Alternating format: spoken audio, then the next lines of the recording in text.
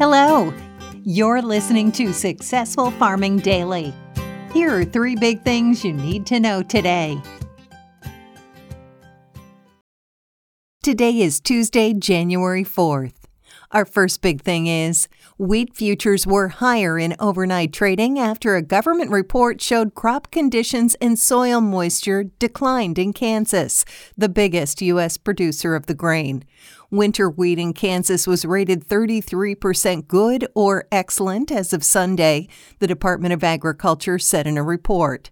That's well below the 51% that had received top ratings in a December 13th survey, which was the last time the state's crop progress report was released, government data show.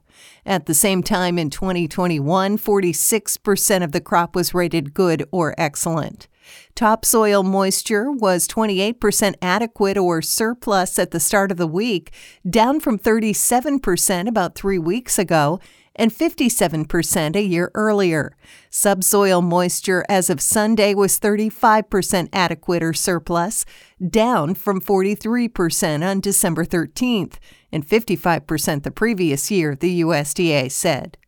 Drought conditions have spread in the southern plains where hard red winter wheat is at least attempting to overwinter. About 50% of Kansas was facing drought conditions as of December 28th, up from 33% a week earlier and 15% 3 months earlier, according to data from the U.S. Drought Monitor. Just over 90% of Oklahoma, the second biggest producer of hard red winter wheat in the U.S., was seeing drought, up from 79% the previous week and 73% 3 months ago, the monitor said. Little or no rain has fallen in much of southwestern Kansas and the Oklahoma and Texas panhandles in the past 30 days, according to the National Weather Service's precipitation page. Soybeans and corn also rose in overnight trading on worries about dry weather in South America. Crops in southern Brazil were sown into extremely dry soils as farmers waited for rainfall that never arrived, according to data from Weather Trends 360. Commodity Weather Group said in a report that up to a quarter of Brazil's soybean crop and half of Paraguay's are at risk of missing precipitation in the 11 to 15-day outlook.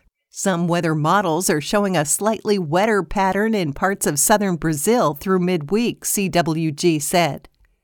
Wheat futures for March delivery rose 3.5 cents to $7.61.5 a bushel overnight on the Chicago Board of Trade, while Kansas City futures gained 7.5 cents to $7.99 a bushel.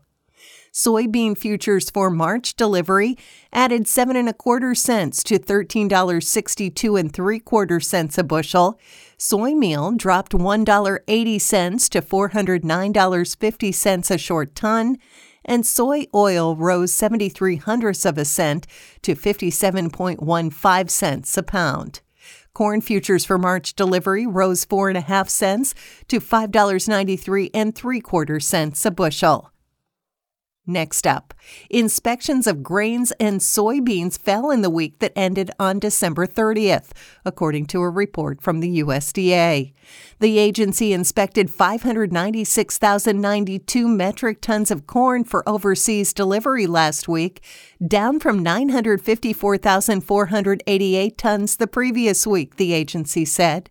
That's also well below the 1.09 million tons assessed during the same week a year earlier.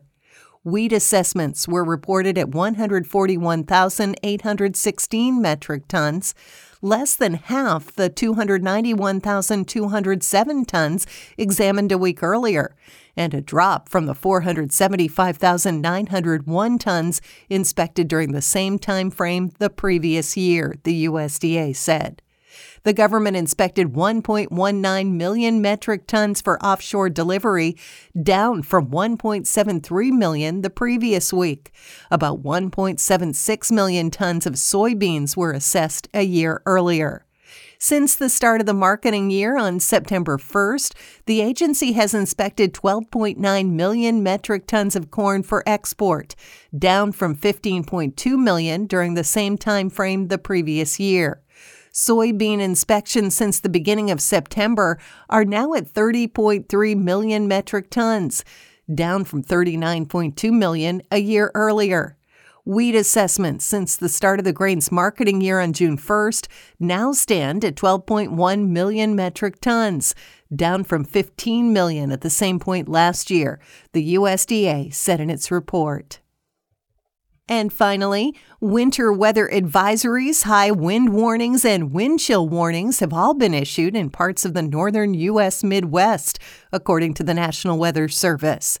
Storms are expected in parts of eastern South Dakota starting at about 3 p.m. today, while wind chill advisories go into effect at 9 p.m. tonight, the NWS said in a report early this morning.